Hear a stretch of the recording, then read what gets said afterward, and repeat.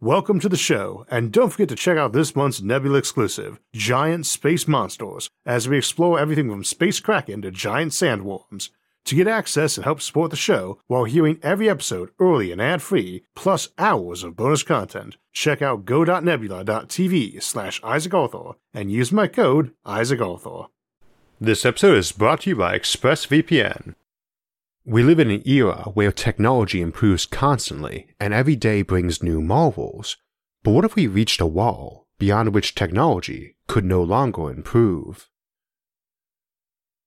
Not a day goes by where we don't see new improvements in our knowledge and technology, and while we often feel that civilization might collapse and remove our technology, as we looked at in post-apocalyptic civilizations or techno-primitivism, we rarely contemplate the notion that progress would simply stop. In some ways, the idea of technological progress grinding to a halt is even more unthinkable than it falling backwards. We can believe humans might mess up and wreck society, but we're very predisposed by our culture to think knowledge is a thing which is infinite, and that there is always a new stone to turn over. Yet this not only may not be true, but realistically almost certainly can't be, at least where science and technology are concerned. The universe has rules it follows, which are presumably finite, and we should eventually discover them all, or discover all those that aren't physically impossible to infer, at which point technology would continue to improve for a time, quite probably many generations at least, but would have to plateau out. Perhaps not, perhaps the rules of the universe are infinite or shifting in time. Perhaps there are an infinite number of other places and realities or layers which we may hurl our curiosity toward eternally, things that seem beyond our understanding now. Additionally, a civilization need not hit such a scientific brick wall to technologically stagnate either. Indeed, it might voluntarily choose to halt for the scientific and technological inquiry. Today we'll examine what might cause civilizations to do this and what the implications would be for such societies.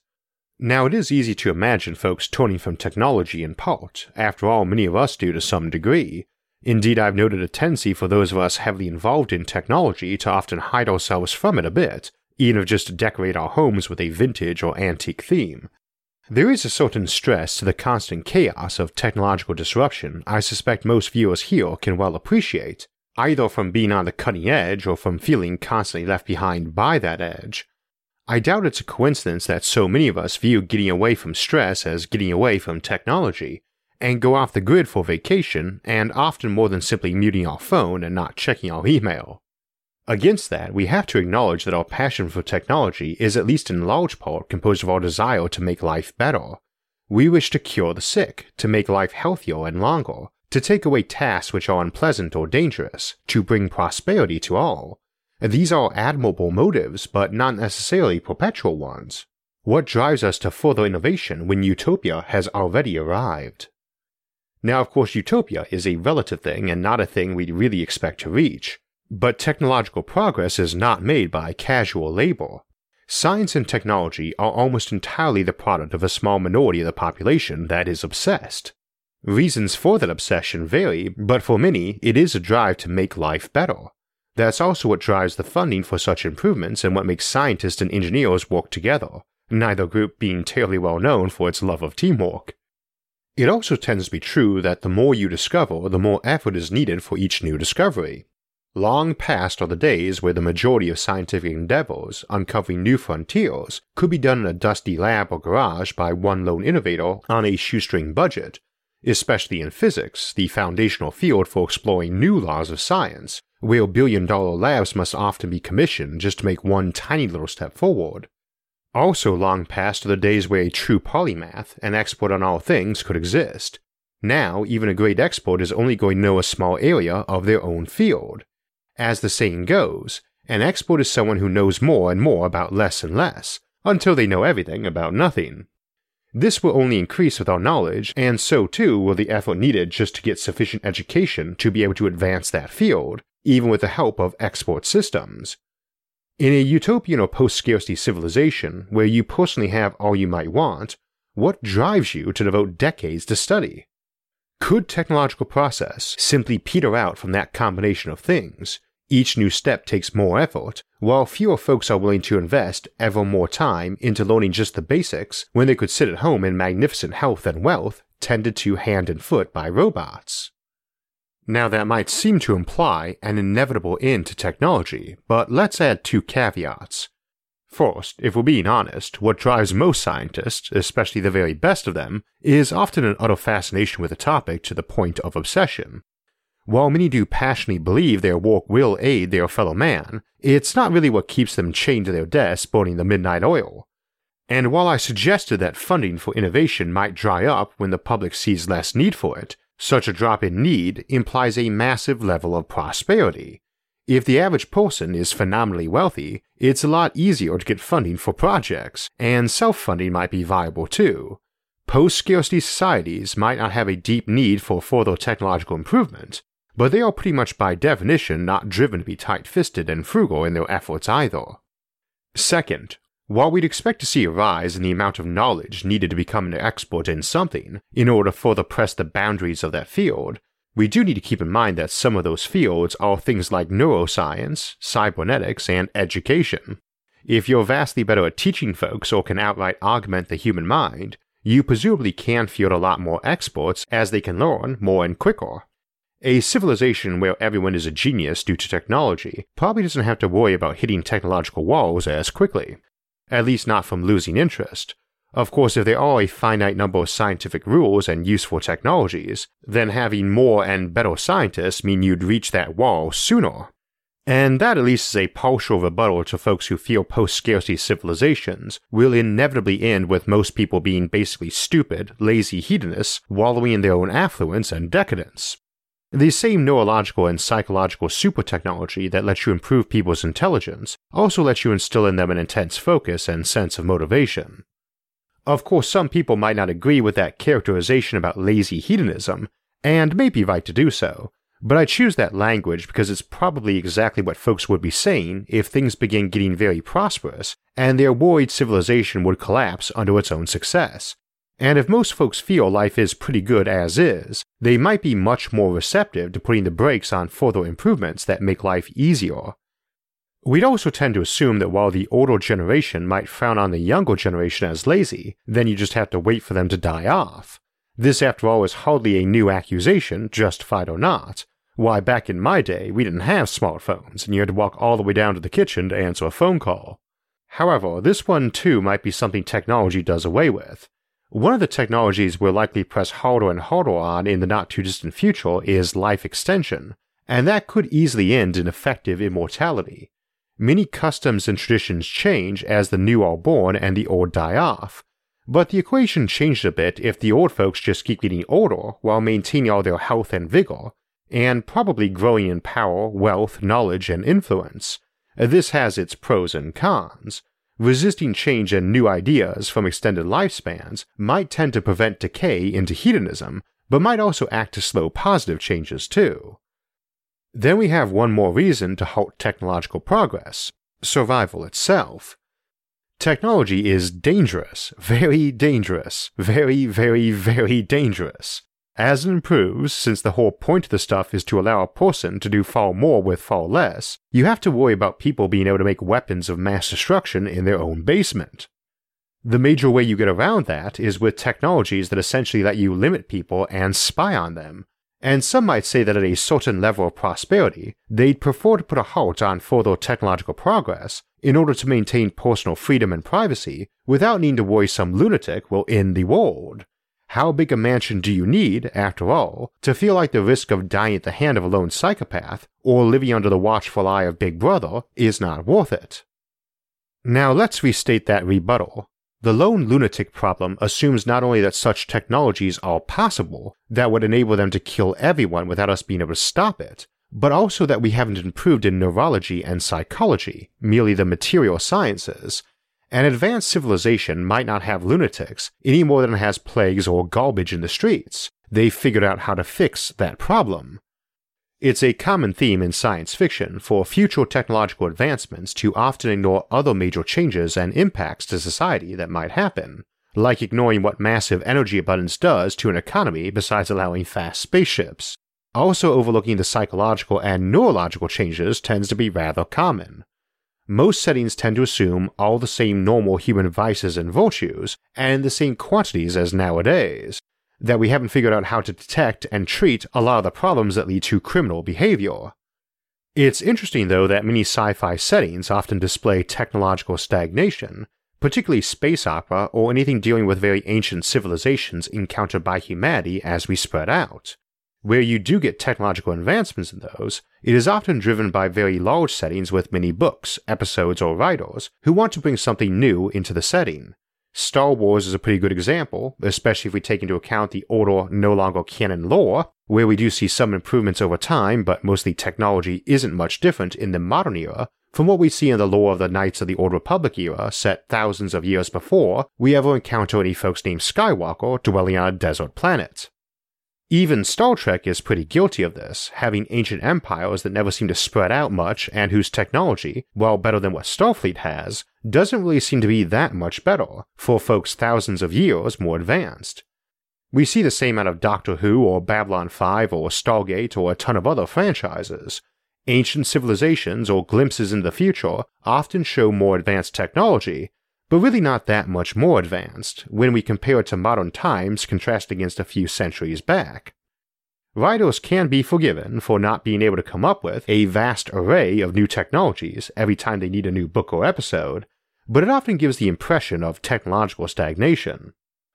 On the nonfiction side of things, eventual technological stagnation is practically a prerequisite of any solution to the Fermi paradox, the big question of where all the aliens are. If technology is a constantly improving thing where anything is possible, you have to wonder if some civilization a few million years old would have time travel, faster-than-light travel, and millions of other super technologies, what we call clock tech, technologies so advanced they are indistinguishable from magic.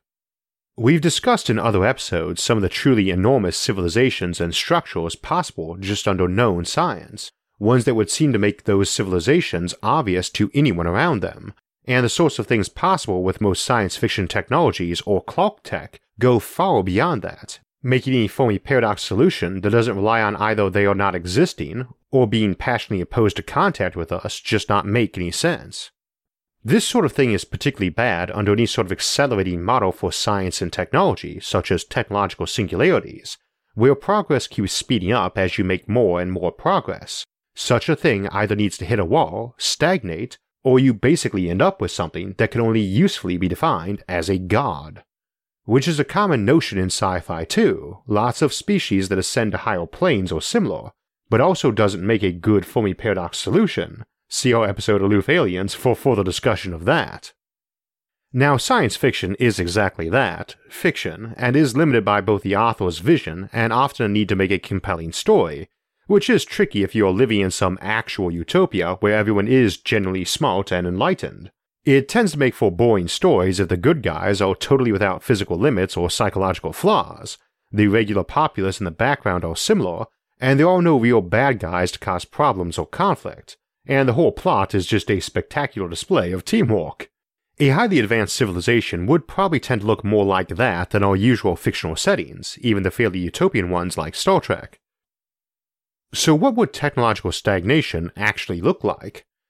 Well, it does of course depend on where that stagnation took place and why it did.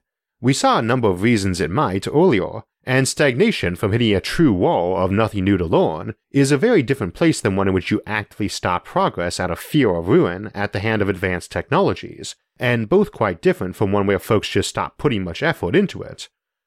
Let's consider a cyclic example. As we mentioned in cyclic apocalypses, those require civilizations fall into ruin after they reach a certain point, and hit the reset button entirely. Apocalypses recur over and over because they keep making the same mistake, and somehow fail to leave their successors any clue about that mistake. We see that in discussion of a lot of doomsdays that have been suggested down the years as inevitable, and while I often agree about the threat, I tend to think it's strange, or really arrogant, that folks suggesting them as inevitable never seem to think it's possible everyone else will see the same danger they did and take action. I say arrogant because the implicit assumption of that doomsday's inevitability always seems contingent on most other people being stupid, blind idiots. Now that could occur with technological stagnation too, for the type where they are stopping for fear of a danger. We tend to think a ban on artificial intelligence and related technologies it might spring from might be unenforceable, as people would tend to forget the reasons for the ban or dismiss the danger after enough time. It's certainly possible, but I've never really seen the justification for assuming civilizations would forget things. We did way back in the past because we had to rely on oral tradition and accuracy of memory. That's why we know virtually nothing about history of any places before they got writing. However, we tend to have much better records after that, even in eras where everything had to be manually copied each time to some medium like paper that was very prone to fire or decay. We're a bit fixated on the notion that history gets lost, but that's not really been the case in more recent centuries, even before computers, especially for major events. Digital mediums and computers really alter that equation. There are no non-apocalyptic scenarios for us losing track of major events or concepts anymore. We wouldn't lose film of the moon landing or a chronology of major world events or major scientific and philosophical concepts, barring earth-shattering doomsdays, unless we decided they were not important anymore. Now, the obvious rebuttal is that the whole notion is based on us deciding if it wasn't important, but that reason puts the cart before the horse. If we have some events or reasoning that leads us to believe something is incredibly dangerous, we won't forget that unless we decide the reasoning was flawed and it doesn't need preserving. But losing track of the idea or event is contingent on first assuming we don't care anymore. Step 1, bad things happen. Step 2, figure out not to do it again and record why. Step 3, forget why it matters. Step 4, stop recording why it matters so we forget. That doesn't actually work, and weaving around as a simple result of long periods of time only makes sense if we're assuming the record decays and gets badly re-recorded. That doesn't really fit into digital medium and the ways we have for maintaining accurate and backed-up materials. We're not going to lose something that important any more than we lose a concept like Newton's laws or arithmetic. You can lose those, but not simply as a result of lots of time passing. What is the plausible scenario for a civilization deciding that it doesn't need to keep around a few megabytes of summary material for why artificial intelligence is bad to develop? Such being the case, technological stagnation that results from fear of further development would probably work just fine even over many thousands of years, or at least so long as the reasoning for the bans was actually reasonable. We can make jokes about humanity's reckless nature, especially where curiosity is concerned, but that's all they really are, jokes. By and large, people do not engage in overtly suicidal behavior for the sake of curiosity, and will not be driven to push a button on a box that says, "Warning, this box contains explosives, do not push the button," especially if they can actually inspect it and see that yes, indeed, there are explosives and the button is a trigger. So warning this technology it developed will almost certainly end civilization is probably an enforceable ban, assuming someone bothered to include the full documentation and reasoning for that conclusion, and that the reasoning is actually sound. I'd hardly call this a guarantee, but again, if the reasoning is very sound, it should be just as compelling tomorrow as today, and still be as compelling a million years from now. And if it's that compelling, it's not likely everyone is going to decide at some point it isn't worth copying that warning and double-checking each copy is accurate, and maintain plenty of redundant backups to compare against for transcription errors. It takes a special kind of stupid for an advanced civilization to fail to do so, considering how little resources are required to maintain that warning. So this type of technological stagnation at least seems plausible. Civilizations decide a certain level of technology is as much as they can safely have and stop, and they document their reasoning to ensure future generations observe their ban on this specific tech. I have a harder time seeing it happen where folks were simply deciding any more tech was unhealthy. We might indeed see a lot of folks, individually or as groups, saying, "This is good enough, life is good enough, more technology might make us fall apart." However, you pretty much need to be willing and able to exterminate anyone who disagrees to make that stick for the civilization at large, and that's usually rather tricky where advancements to technology are concerned, since those with more technology than you will usually have a lot more money and military hardware too. So the threat has to be to your personal survival and in a way that most folks believe. It is one thing to say advanced virtual reality is unhealthy, most folks would find that plausible. It's another to say that simply having the technology and anyone using it will end the world and must be militantly suppressed. Absent that, folks might abandon it personally, but wouldn't be likely to demand an eternal ban on it and all associated technologies, let alone all new technology. I don't think a tendency to hedonism that would be the presumed threat of virtual reality would generate the militant response, simply because that would tend to be self-correcting if it was a true threat. Those prone to getting lost in virtual utopias to the point of being utterly detached from society either need a way to support themselves or they'll die, and after it's been going on for a while there'd still be plenty of folks who had never used it who could point to those who had and tell their kids, yes, this is what happens when you abuse this. And the more incidents and more generations of it, the more compelling that warning would be if it was actually valid. Alternatively, if it wasn't hyper-addictive and prone to rendering people into lazy slugs, or if it was but someone found a remedy, then there is no problem and no resulting stagnation. One also has to remember that the whole notion there revolves around wanting to escape to a better life, so would only ever apply to those looking for that, and only to the parts they wanted to escape. An obsessive scientist or inventor probably doesn't lose that urge, since it's an obsession, and obviously not one satisfied by having virtual and fictitious scientific achievements or inventions. We already discussed the case for technology stagnating simply from more effort for each new step and less apparent desire for it. What about if we did just hit a true wall though, no new science? That's a hard one because it's also a very probable one. Again, even though we're all pretty wild to scoff at the very notion of discovering everything, there probably really is a finite amount of science governing how this universe works. And knowing of phenomena and why they happen doesn't necessarily mean you can produce awesome new technology from it simply by throwing effort that way.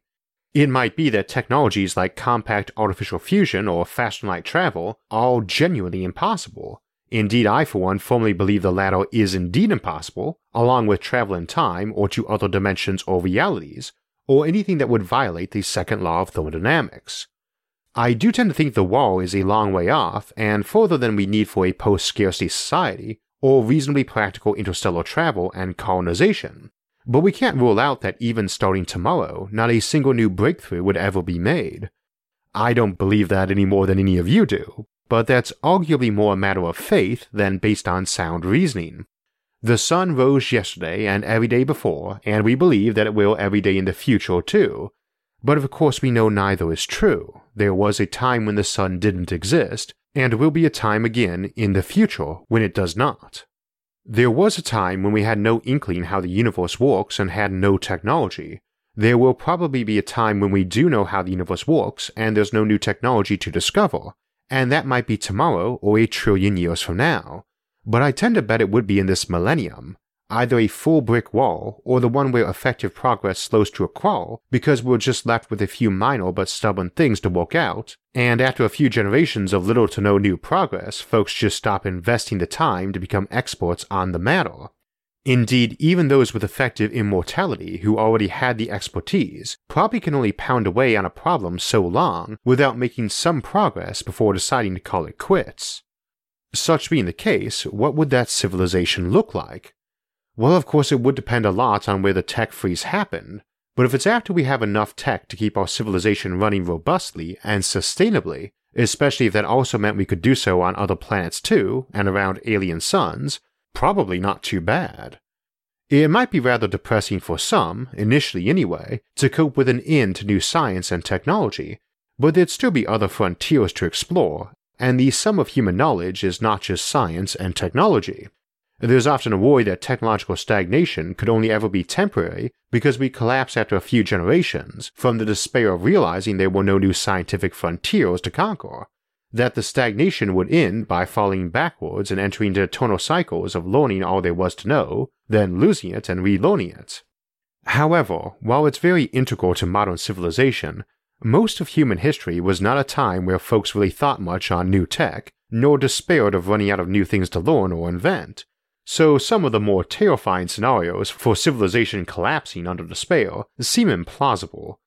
Society arguably would collapse, since it's a very different civilization than what we have now, where our civilization is so entwined with technological progress, but probably only in the slow cultural change type of collapse, which is always ongoing.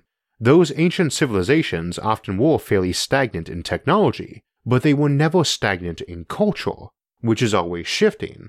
So it's a good thing to remember that even if one day our technology stagnates, it doesn't mean we have stagnated.